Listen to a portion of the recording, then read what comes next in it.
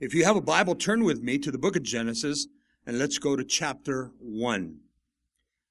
Lord willing, we're going to do chapter 1 and 2. In the beginning, I'd like to give a little introduction, as I always do in a new book study. The book of Genesis, the Hebrew word for Genesis means beginning. The author is Moses, and there are several other passages that tell us that Moses is the writer.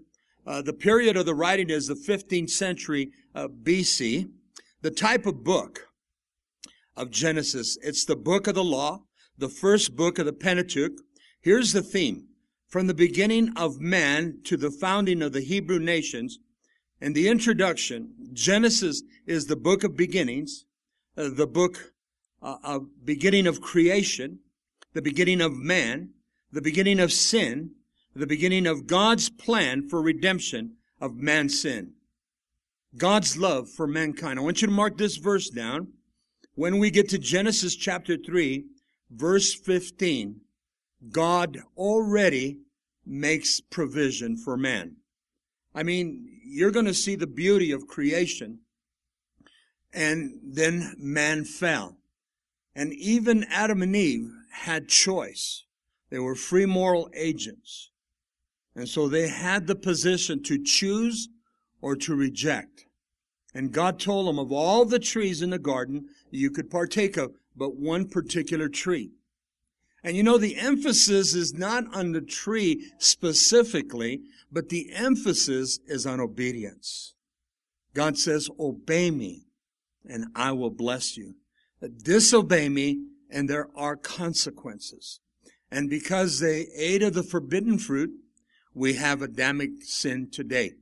We are born, each one of us, with Adamic sin.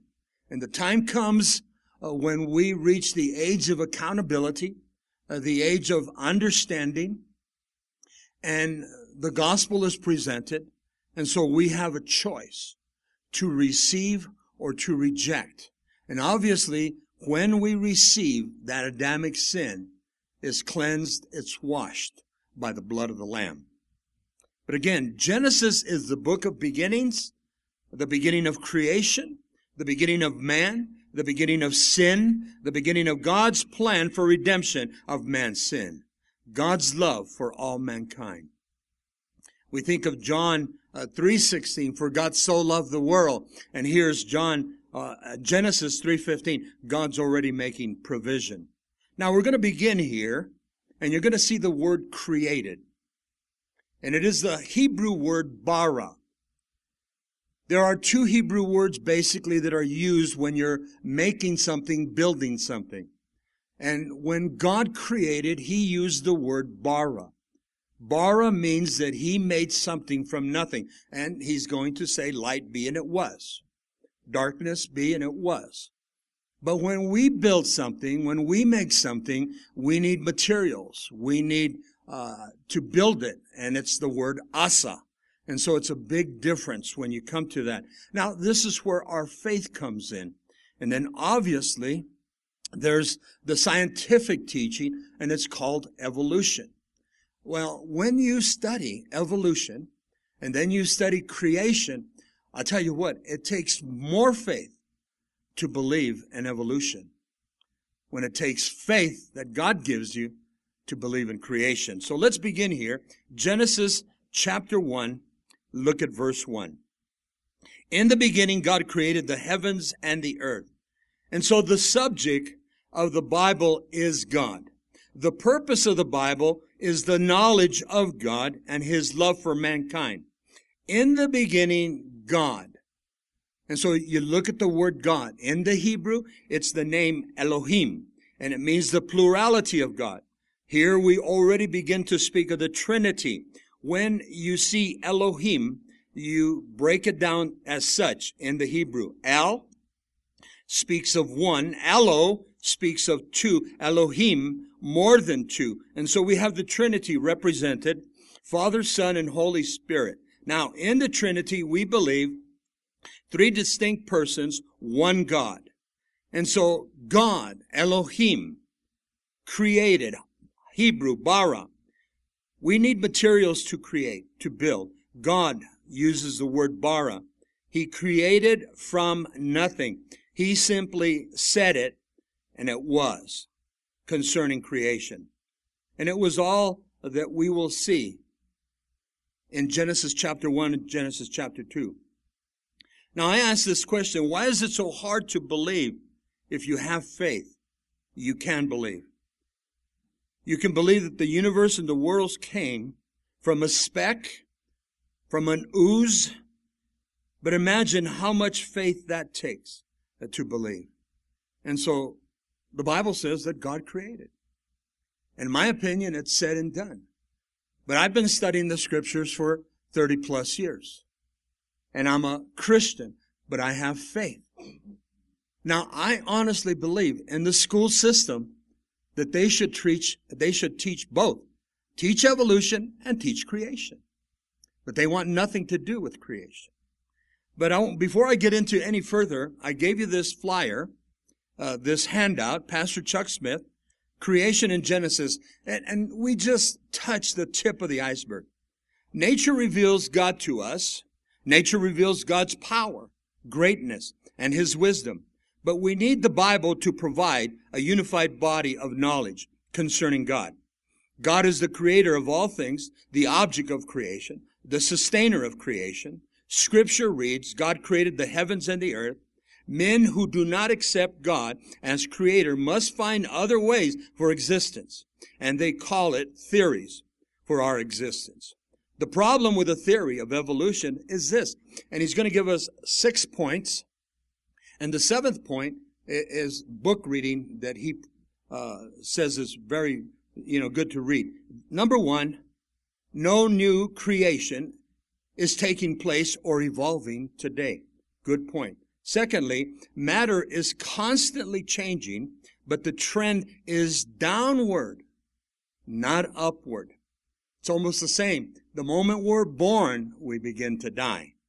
The third point, the earth would have to be much older than it currently is to provide time for simple cells to evolve to the complexity of the cells we have today. Complexity of cells is not synonymous with higher life forms. Take, for instance, the frog. The frog has their cells are more complex than the human cells. And if you've ever seen a medical book, and I've, looked at them, I don't understand them, but you just look at a medical book and it blows your mind. You go to an eye doctor and they usually have a chart and it's all about the eye. And just look at the complexity of that. And you go, how? I don't have to worry about a frog, but he said that a frog has more complexity. Now, it's just interesting. Then he goes on to point 4. Dating of fossils is oftentimes inaccurate. Mutations, number 5, mutations occur within a species, but do not cross over to another species. Those of you that have dogs, and if you have 2 dogs, male and female, and then they mate, in the time that takes place, are kittens born or dogs? That's what he's trying to say. It's never crossed over. Now we have different dogs, and you have different varieties of dogs. But it's in the same species when you think about it. Number 6, the population of the earth would be greater if man were as old as evolutionists claim to be. Now, I'm going to go through some theories. Are we living in a young earth, 7 to 10,000 years? Or are we living in an earth that's millions of years old? And let's take it to the next step, because it's always increasing. Now they're saying billions of years old. How old is the earth? Interesting. God said 6 days He created. Now, when you look at Scripture, you have in Genesis up to Matthew, and it's all figured out. I should have brought it with me. There's a diagram, and you have 4,000 years. And from Matthew to Jesus' return is 6,000 years. And then you're going to have the conclusion, because there has to be a 1,000-year reign of Christ. So, it just, again, it's easy for me. I hope it's easy for you as a creationist. Now, the 7th point, suggested reading in subject matter, evolution, The Fossils Say No by Dwayne Gish. And then Twilight of Evolution by Henry Morris. Now, for the longest time, Calvary Chapels have always been recommended to read Henry Morris. Excellent read, Henry Morris. And you just can't go wrong. And yet, you're always going to come across things that you might not agree with. J. Vernon McGee, that is, a great teacher, but sometimes he says things that I'm not in total agreement. And so, you're always going to have that. And it's great. We can have, an idea. We can even have our own theory. I know Christians that believe in an old earth. And there's Christians that don't want to believe in a young earth. And again, that's your perspective, But let's look at the scriptures. So, in the beginning, God created. Now, let's go to verse 2. And here's where we have our first, concern. Let's look at it. The earth was without form and void, and darkness was on the face of the deep. And the Spirit of God, notice the Trinity, the Spirit of God was hovering over the face of the waters. There are those who teach the gap theory in times between verses 1 and 2. Here is another interpretation of verse 2. But the earth became wasteful and desolate. God has created in verse 1. How long between verse 1 and verse 2? How long is this gap theory? Was there a time span? There are those that believe that in between verses 1 and 2 is when Satan was kicked out of heaven, and earth was already established, not complete yet, because God's going to do that in chapter 2. But that Satan and the demons caused havoc on the earth. I don't know. He was cast down to the earth. And so there's a lot of theory here. And so I wanted to read verse 2, just to give you a little more insight. Listen to what the NIV says. Now the earth was formless and empty. Darkness was over the surface of the deep, and the Spirit of God was hovering over the waters. The New Living Translation says, the earth was empty, a formless mass, cloaked in darkness, and the Spirit of God was hovering over its surface. The Young's literal translation, I thought it was good. He says this, the earth has existed waste and void, and darkness is on the face of the deep, and the Spirit of God is fluttering on the face of the waters. Just trying to give you some different flavor here. The Amplified said it a different way. The earth was without form and an empty waste, and darkness was upon the face of the very great deep. The Spirit of God was moving, hovering, brooding over the face of the waters. Again, in verse 1, in the beginning God created the heavens and the earth. He uses the word bara. Genesis 1:1 indicates that God created the heavens and the earth. How long before he finished the complete work? How long was the earth without form and void?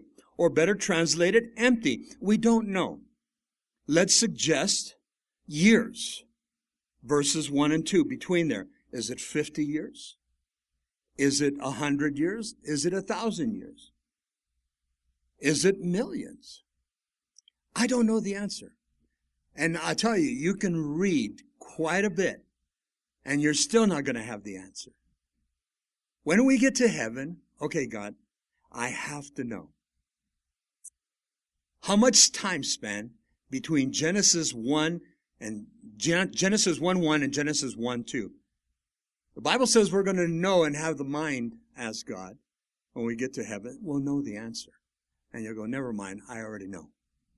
But, I'm telling you, people get caught up into this and arguments and, theories and such. I don't know, all the people I have read do not know. They always call it a theory or the gap theory. And again, is the earth 10,000 years? Is it millions of years? Verse 2 again. The earth was without form and void, and darkness was on the face of the deep, and the Spirit of God was hovering over the face of the water.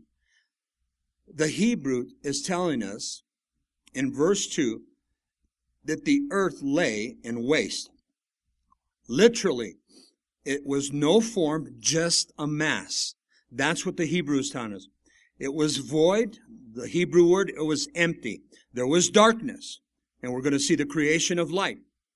The word darkness, the Hebrew speaks of that the earth was in misery, destruction, death, ignorance, sorrow, wickedness, obscurity. Now, some of those words can easily describe that Satan created that. But you see, God wasn't finished yet, because he's going to finish that as we continue. But when you look at these words, this was the whole earth until God created the forms, the fullness, the lights, the moisture, etc. God does this in 6 days, as we will read in the following verses. May I suggest, if you Google Blue Letter Bible, click on the commentaries, and read Pastor Chuck Smith commentary on Genesis chapter 1 and 2. And then David Gusek, he gives great commentary on Genesis chapter 1 and verses 1 and 2. And again, there's so much, but being in Calvary Chapel all these years, I really don't trust a whole lot of other commentaries. Pastor Chuck is very knowledgeable in this area. He knows a lot more than I will ever know. And he'll tell you, I don't know everything. And so that's why he studies people like Morrison. And so, again, these are good studies for us. But bottom line, we still must have faith in God. I can honestly tell you this. All of this did not evolve. And I don't buy the Big Bang Theory. There are those that believe in that. And I always respond to the Big Bang Theory. If there was a Big Bang Theory, somebody lit the fuse. There has to be a creator. But you see, these scientists, when they get into their mode, they won't move because they get deep into it. They have to believe what they're teaching. I mean, there are footprints in Texas, in lime beds, and you have dinosaurs and man walking on the earth at the same time. Do you know that those are rejected by the scientists? But they're there. How can you reject them? Chuck in his office has one of those, what do they call that? Plaster Paris. And they actually have a dinosaur print and a man's footprint right in the middle. He has a copy of that. And if you go to his office, he'll show it to you. But the evolutionists don't want anything to do with that. One of my best friends went to the site, and he asked about it. And they took him to another site that had just the prints of the dinosaurs. He says, I'm a Christian, and I'd like to see the ones where men, he goes, you want to go another place. And they sent him to it. It's not registered. It's not on the brochures. You have to ask for it. But it's there. I think it's Biloxi, Texas. I can find that out for you later. But because there's supposed to be something like 50,000 years or more in separation of dinosaur and man. And so here's this footprint. Oh, and by the way, the footprint of the dinosaur and the footprint of man, Pastor Chuck says, this was a good-sized man. He had an 18-inch foot. He had a pretty good-sized foot. But anyway, that's here nor there. But again, man will believe what they want to believe. In verse 3, then God said, let there be light. So he begins now to put it all together. Let there be light. And there was light. Wycliffe, in his commentary, he says, with unbelievable ease and deliberate consciousness, the omnipotent God, and that's the all-powerful God, brought light into existence. He uttered his words, and instantly his will was accomplished. Light was God's answer to the dominance of darkness. Remember what we read. It was the Lord's first positive move toward completing the full program of creation. I want you to write this down. Let me read it to you. Psalm 33, verses 6 through 9, God's sovereignty in creation and history. And again, there's so much cross-reference, and, we wouldn't get past chapter 1. But in Psalm 33, verse 6, but the word of the Lord, the heavens were made. By the word of the Lord, the heavens were made, and all the host of them by the breath of his mouth. He gathered the waters of the sea together as a heap. He lays up the deep in storehouses. Let all the earth fear the Lord. Let all the inhabitants of the world stand in awe of him. For he spoke, and it was done. He commanded, and it stood fast. God did it. Again, here's the psalmist. And they speak about creation. This is just, one of them. In Psalm 19, verse 1, the heavens declare the glory of God. And again, you can't go wrong when you do the cross-reference with the Scripture. The greatest commentary, I was always taught in shepherd school, is your Bible. And yet I love commentaries just like anybody else, but you have to be careful. Now, look at verse 4. And God saw the light, that it was good, and God divided the light from the darkness. And so you're going to have the light and the day. In verse 5, God called the light day, and the darkness he called night. So the evening and the morning were the first day. This was his creation. On the first day was light. Common sense that light was the first day. Light is needed for life. Jesus said, I am the light of the world. Mark this down. John chapter 8, verse 12. John chapter 9, verse 5. And in verses 12 and 5, as we just read, Jesus says, I am the light of the world. Jesus declares that he is the light. Now listen to this verse. Matthew chapter 5, verse 14. I want you to pay attention. Jesus declares you, the church, the body of Christ. This is the Sermon on the Mount.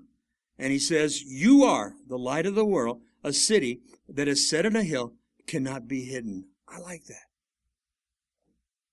You see, the time would come, and we know this already. We just celebrated Easter week, and we celebrated the resurrection of our Lord and Savior, Jesus Christ. And the core of Christianity, according to 1 Corinthians 15, is the resurrection. If there is no resurrection, Paul said, we are men and women most miserable. We're pitied.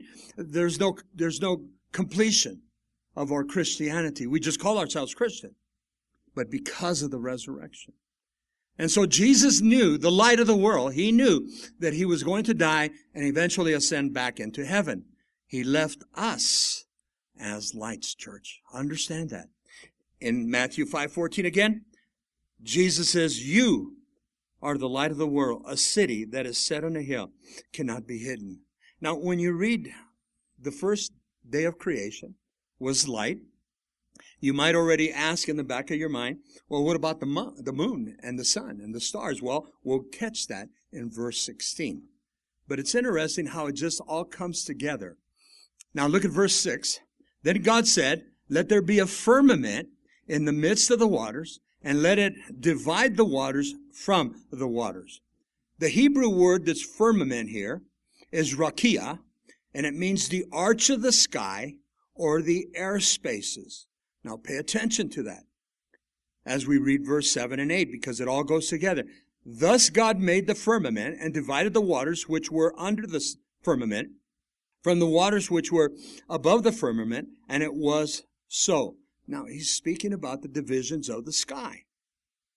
And then he says, and God called the firmament heaven, so the evening and the morning were the second day now. So verses 6 through 8, there was this blanket of moisture that surrounded the earth. It was like a canopy, if you may. It protected men from the cosmic radiation and cell damages that come after the lifespan. And the sun does. We know that now. The sun destroys our bodies. Our lifespan is totally different. And it's getting less. Lifespan today can be 60, 70, 80. Where lifespans before were easily in the 90s and 100s. But in this canopy effect, it caused people to grow old. Now, I'm just going to give you a few.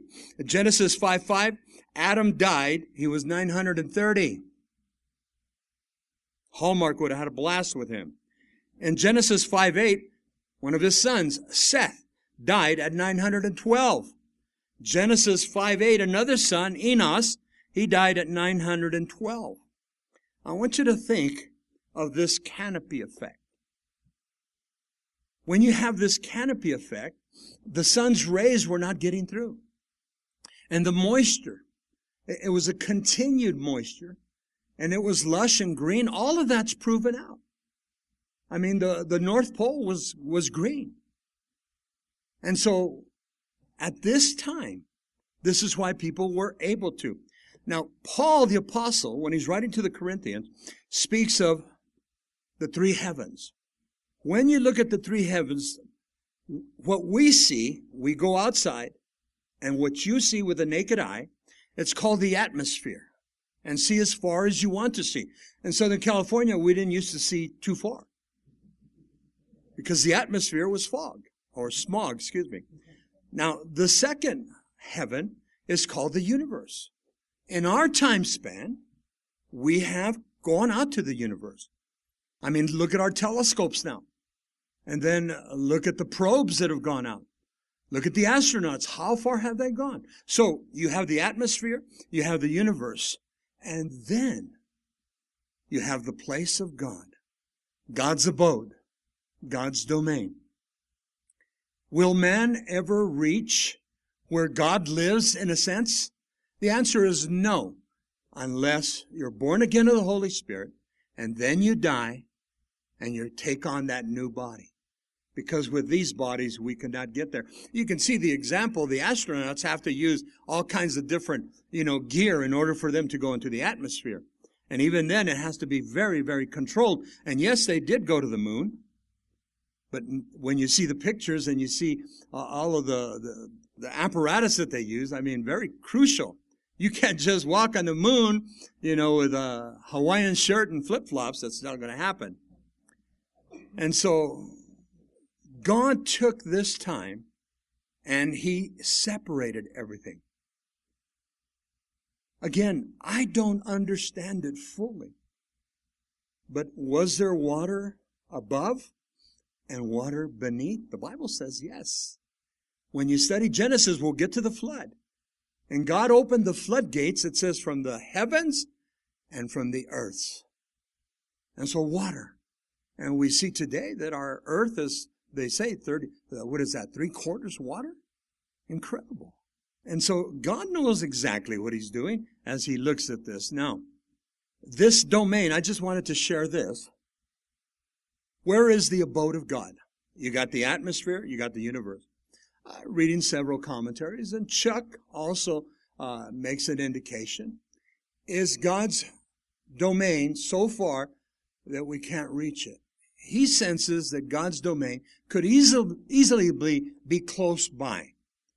The problem is, it's in another realm, and you're not going to get there unless you die, put on this new body. And so again, man could try all he wants. Now, again, that's just a thought. I don't know. But to get to heaven, we're going to have to get out of this body, and our spirit and our soul goes to be with the Lord. How quick? I believe instantly. And so, again, we look at these things. Now, let's continue here. We have some more things that we want to read. Then God said, verse 9, let the waters under the heavens be gathered together in one place, and let the dry land appear. And it was so. And so the land surfaces come together. Interesting. Now, there are those that believe that the land surfaces were all together, were one, but that they separated in the time of the flood, because water can easily do that. We don't know, but when you look at the continents, it almost looks like a puzzle that you could put back together. Again, I don't know how God did it. But here He's removing the water, and then the dry land appeared, and it was so. And God called the dry land and the earth, and the gathering together of the waters, like He called the seas. Notice plural. And God saw that it was good. And you're going to see that. God created bara. He made something from nothing. Asa, when you make something with material or by assembly. But then God would say, and God saw it, and it was good. I like that. That's the creation of God. God saw it, and it was good. Now look at verse 11. Then God said, let the earth bring forth grass, and the herb that yields seed, and the fruit trees that yield fruit according to its kind. Listen, again, you can't cross-mutate. Whose seed is in itself on the earth. And it was so. And the earth brought forth grass, and the herb that yielded seed according to its kind, and the tree that yielded fruit, whose seed is in itself according to its kind. And God saw it, and it was good again.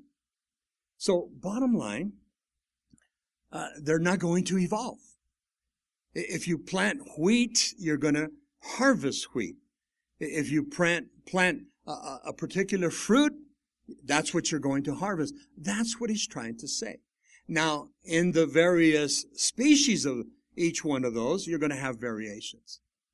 And again, all of this that God made is for us. God created plant life that can reproduce itself. Now, the plant life, it was for man. It was also for animal. And God puts this all together. And again, in verse 12, and God saw that it was good. Verse 13, so the evening and the morning were the third day. So we're already in the third day of creation. Verse 14, then God said, let there be lights in the firmament of the heavens to divide the day from the night, and let them be for signs and seasons, and for days and years. And let them be for lights in the firmament of the heavens to give light on the earth. And so it was. And it's interesting how we have our days and we have our nights. And then you go to different parts of the world, and you have different time schedules. And when I was in Russia, I was blown away. We were something like 12 time zones. Totally lost time.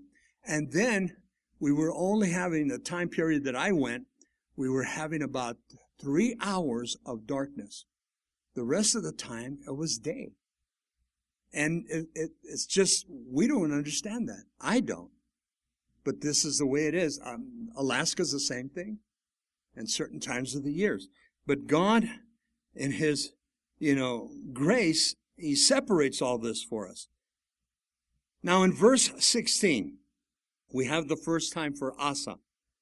And then it says, then God made, listen, 2 great lights, the greater light to rule the day, and the lesser light to rule the night. He made the stars also. So here's the creation of God. The moon and the sun and the stars. And for the longest time, there was a lot of interpretation of how many stars were out there. And can you believe this? There were actually astronomers that tried to count the stars. And the Bible says that the stars are like the sand of the sea. And on a clear night, we can experience the stars here. Or if you're really out there in the desert area, it's just like, wow, unbelievable. God did this. Now, was the mass already there? Remember, back in verses 1 and 2? And now he has something that he can build from? That's what the scriptures are declaring here. And so you have the word Asa. Bara, he made something from nothing. Asa, he made something from materials or built something together. In verse 17, God set them in the firmament of the heavens to give light on the earth, and to rule over the day and over the night, and to divide the light from the darkness. And again, God saw it, and it was good. Now, I don't understand all the sciences, but you have the sun, you have the earth, and the orbiting, then you have the earth in rotation. That's not by chance, church. All things were created by Him, and all things are held up by Him. Study Colossians. And again, we have all these different cross-references. I thank God that He is in charge. It sure is a whole lot easier than to believe that all of this evolved. We'll get to the monkey business in just a little bit. Look at verse 18. Again, and to rule over the day and over the night, and to divide the light from the darkness. And again, I can't emphasize it so much. And God saw it, and it was good. That God enjoyed, and He loved His creation. And I think that is precious when you think about it. He continues in verse 19, so the evening and the morning were the fourth day now. Then God said, let the waters abound with an abundance of living creatures. Listen to this.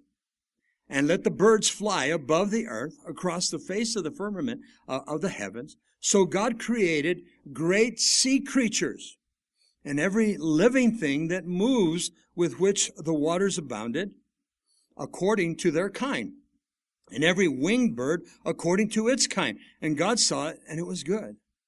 Again, we have to just love God's terminology here. Moses writes it. God saw it, and it was good.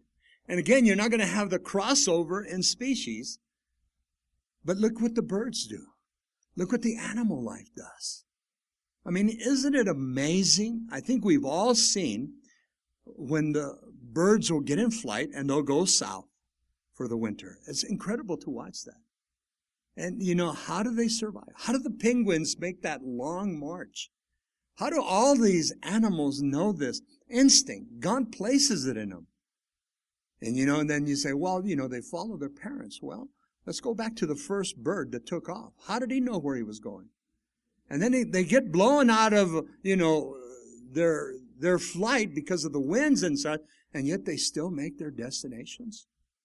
And it's a proven fact, if our airplanes are off course by 1 or 2 degrees, they're not going to make it to their destination. And we've got all the instruments and such, but this is God's creation. And then look what God did with the living creatures. In verse 22, and God blessed them, saying, be fruitful and multiply, and fill the waters in the seas, and let the birds multiply on the earth. So the evening and the morning were the fifth day. Then God said, let the earth bring forth the living creatures according to its kind, cattle, creeping things, and the beasts of the earth, each according to its kind. And so it was. And God made the beasts of the earth according to its kind, and the cattle according to its kind, and everything that creeps on the earth according to its kind. And God saw it, and it was good. God created, listen, the families of animals, living creatures, various species. They did not evolve from one another. We were not birds, or we were not apes. And there are some that believe that that's part of our evolutionary chain. But in Genesis chapter 2, we're going to see the details concerning man.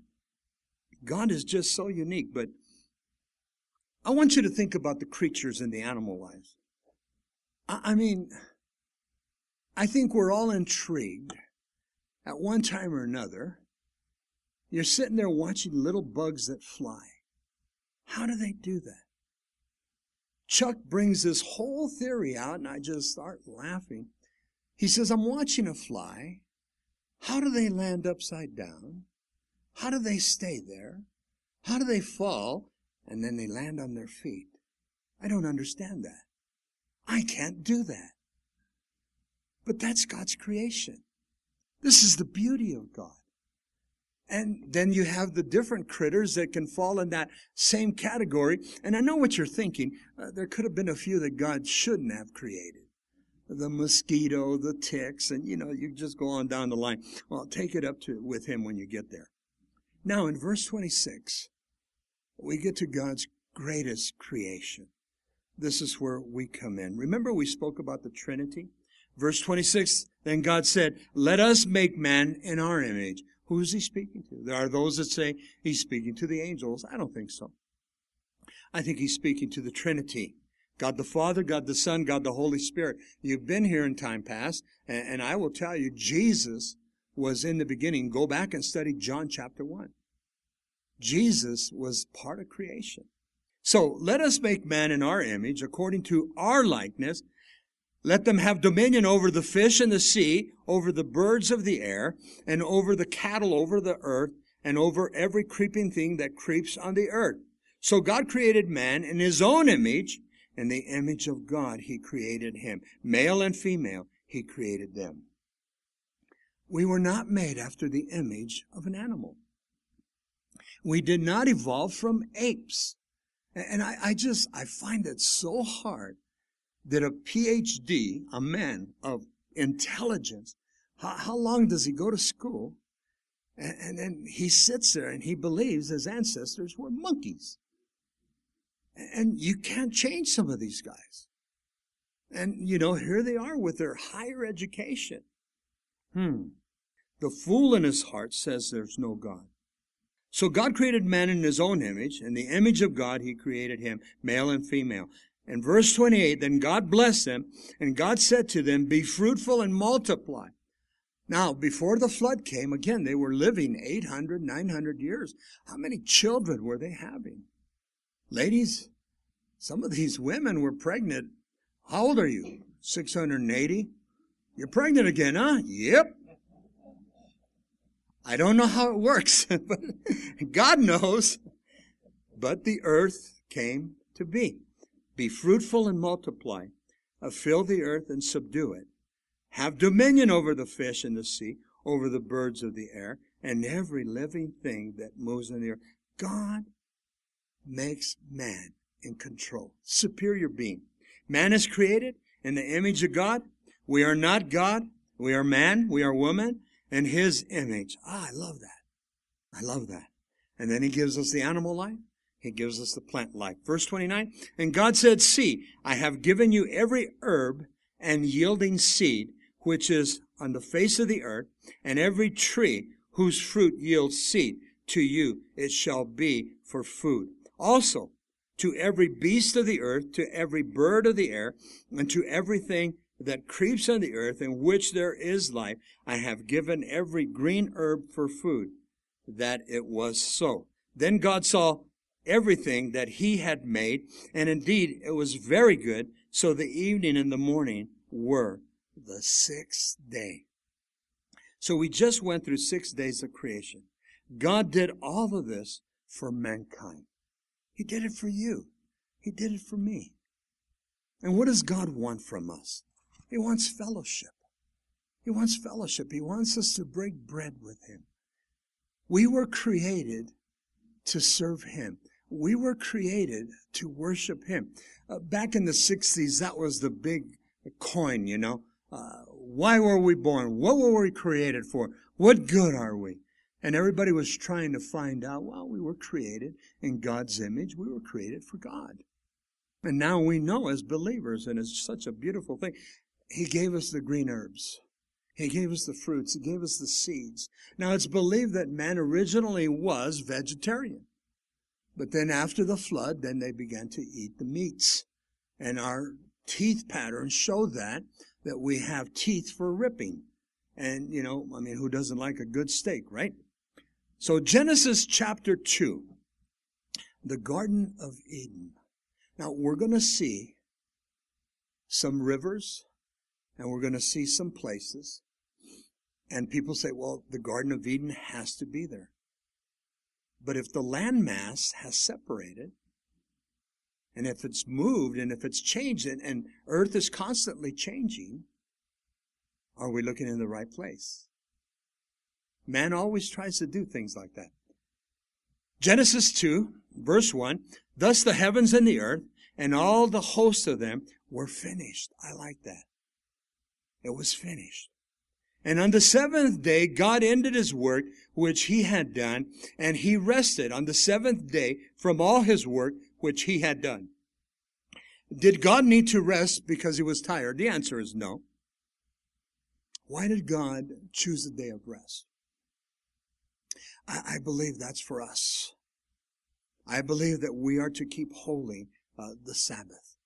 I believe that we are to keep holy that day that's meant for God. We're supposed to work 6 days a week. And then we have the Sabbath, or we have Saturday. Saturday or Sunday. Which one is it? Again, you're going to have the arguments either way. But bottom line, it's time to worship God. Some of you aren't old enough. And I don't remember it, but my dad told me that there was no sports on Sundays at one time. There was no such thing as sport events on Sunday because you honored the Lord's Day. And then they found out there's money in it, right? Sport events were not to be partaken of until 1 o'clock. What's happened? Sometimes football's on when I'm leaving Sunday morning to come to church. 9 o'clock, they got the games in the East Coast because it's all about money. It's all about money. If you ever get to see the story of Billy Sunday, he was a ball player and he came to saving grace. He was a big alcoholic and everything, and he was a tremendous preacher. And he talks about that quite a bit.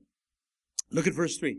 Then God blessed the seventh day and sanctified it. Listen, set it apart, because in it he rested from all his work which God created and made. God set up the seventh day. He set it up for us, church. I believe so. Yes, it's a day of rest. Again, did God need rest? No. But to have fellowship with him. Verse 4, this is the history of the heavens and the earth when they were created, in the day that the Lord God made the earth and the heavens. Then it says there, before any plant of the field was on the earth, and before any herb of the field had grown, for the Lord had not caused it to rain on the earth, and there was no man to till the ground. And so he's kind of recapping what took place in Genesis chapter 1 already. Okay? But a mist, remember the canopy effect, went up from the earth and watered the whole face of the ground. And the Lord God formed man out of the dust of the ground and breathed into his nostrils the breath of life, and man became a living soul. Were we barad? No, we were asad. We were made from dust. That's all we are. We're about 17 elements of dust, they tell us. And it's interesting. We think we're somebody. That's how man is. But we're just dust, and we're going to go back to dust. Dirt has 17 elements. Our bodies have the same 17 elements. I wrote that down. Now, life in the garden. Look at verse 8. The Lord God planted a garden eastward in Eden, and there he put the man whom he had formed. And out of the ground the Lord God made every tree grow that is pleasant to the sight and good for food. Now watch this. The tree of life was also in the midst of the garden, and the tree of knowledge of good and evil. We're going to look at that again in verse 17. Now a river went out of Eden to water the garden, and from there it parted and became 4 river heads. The name of the first was the Pishon. It is the one which skirts the whole land of Havilah, where there is gold, and the gold of that land is good. Bethlehem and the onyx stone were there also. Verse 13, the name of the second river is Gihon, and it is the one which goes round the whole land of Cush. And again, remember that these land masses have separated now. And so where are these? You can get all the maps you want, and you're not going to find the Garden of Eden, I believe. They think it's here. They think it's there. I think Saddam Hussein was doing exactly that. That's what he was trying to accomplish. Look at verse 14. The name of the third river, the Hiddekel, it is the one which goes toward the east of Assyria. And the fourth river is the Euphrates. Then the Lord God took the man and put him in the Garden of Eden to tend and to keep it. And the Lord God commanded the man, saying, over every tree of the garden you may eat freely. Oh, I like that. But man, in his clever and just suspicious way, it's never enough. Man's never satisfied. We know back in verse 9, the tree of life. And then we're going to see in verse 17, the tree of good and evil.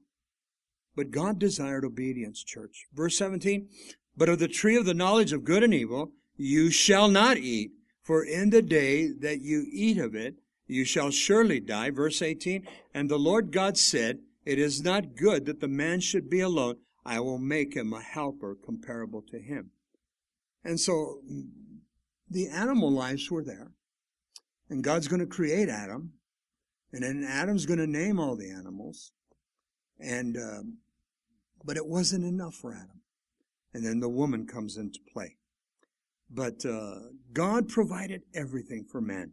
Now, verse 19, out of the ground, the Lord God formed every beast of the field and every bird of the air and brought them to Adam to see what he would call them. And whatever Adam called each living creature, that was its name thereof. Now, let's go back to Adam. Adam was created. God took him from the dust of the earth, and he blew into his nostrils life. We know that he's 17 elements of dust, of dirt. When we die, it's the same thing. How old was Adam when he was born? There are those that say he was a baby. And then you say, well, would a baby name all the animals? And they say, well, God could allow that. Yes, he could. I think when God created the heavens and the earth, the things that were in the heavens and the earth already had their age. What do you mean? I don't think there were all little sapling trees. I think we had some good-sized trees. And I think Adam could have been easily a 30-year-old man. Now, what about the belly button? They always ask it on the radio. The answer to that, what about it? Again, why do we ask that when God says, light be and it was? You want a belly button? He could put you one. Little Play-Doh, it's all over with, you know. But again, these are things that people create. And then somebody said, we will know Adam and Eve in heaven because they won't have a belly button. How do you know they're going to show their stomach? I don't know. People are weird. Let's just get to heaven, right? So Adam gave names to all the cattle. Look at verse 20. To the birds of the air and to every beast of the field. But for Adam there was not found a helper comparable to him. Now, we're not going to go into this whole ordeal. But I want you to think of the animal lives. You know, the beasts, cows, horses, and then go into some exotic things. And then I want you to think of some birds. I want you to think of some bugs. Think of the names. Think of the names, you know. I mean, how did Adam know to name the dolphin a dolphin? Because we don't know anything else. You look at the elephant. Yes, that's the elephant. You look over here. That has to be a giraffe. It couldn't be anything else. It's not a rabbit. Adam named them all. Adam was a very intelligent man. He had to have been. He was God's creation. There was no school. He was put on the earth, if my suggestion, 30, 35, prime of his age. He had it made. He knew everything. And they existed. And they multiplied. And the earth grew. But then sin enters. We'll touch that next week. And then there was nothing comparable to Adam. Verse 21, I love this. And the Lord God caused a deep sleep to fall on Adam, and he did sleep. And he took one of his ribs, and he closed up the flesh instead. The Hebrew, there's no such thing as the word rib here. That's the translation we have. But it's best the curved side. It's something that came from Adam's side. It's the curved side. And I always suggest that if it was a rib, God took the rib that would have been closest to Adam's heart. Now, don't go into your medical books and think you're going to find one less rib on the man than the woman. We all have the same. I thought that for a long time. I go, I'm missing a rib. Well, it's my wife, you know. But that's not the way it works. God is in charge. So again, the rib is what we read, but it's the curved side in the Hebrew. Okay? Then the rib, or the curved side, which the Lord God had taken from man, he made into a woman, and he brought her to the man. And Adam said, this is now bone of my bone, flesh of my flesh. She shall be called woman, because she was taken out of man. I like that. And so, Ish is the Hebrew word for man, and Isha is the Hebrew word for woman. And so the woman came from the man. But all the animal life was not appealing to him. But when he saw the woman, that was for him. Therefore, a man shall leave his father and his mother, and be joined to his wife, and they shall become one flesh. One man, one woman, and they become one in marriage. And they were both naked, the man and his wife, and they were not ashamed. They were not ashamed. Now, even in Genesis, church, please understand.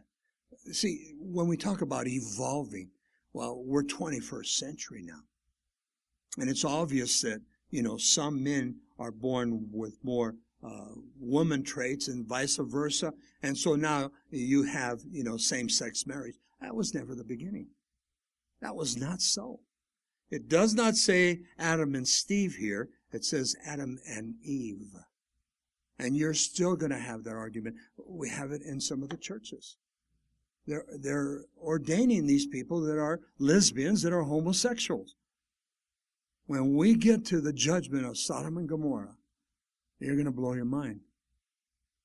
I believe that same type of judgment could easily happen today.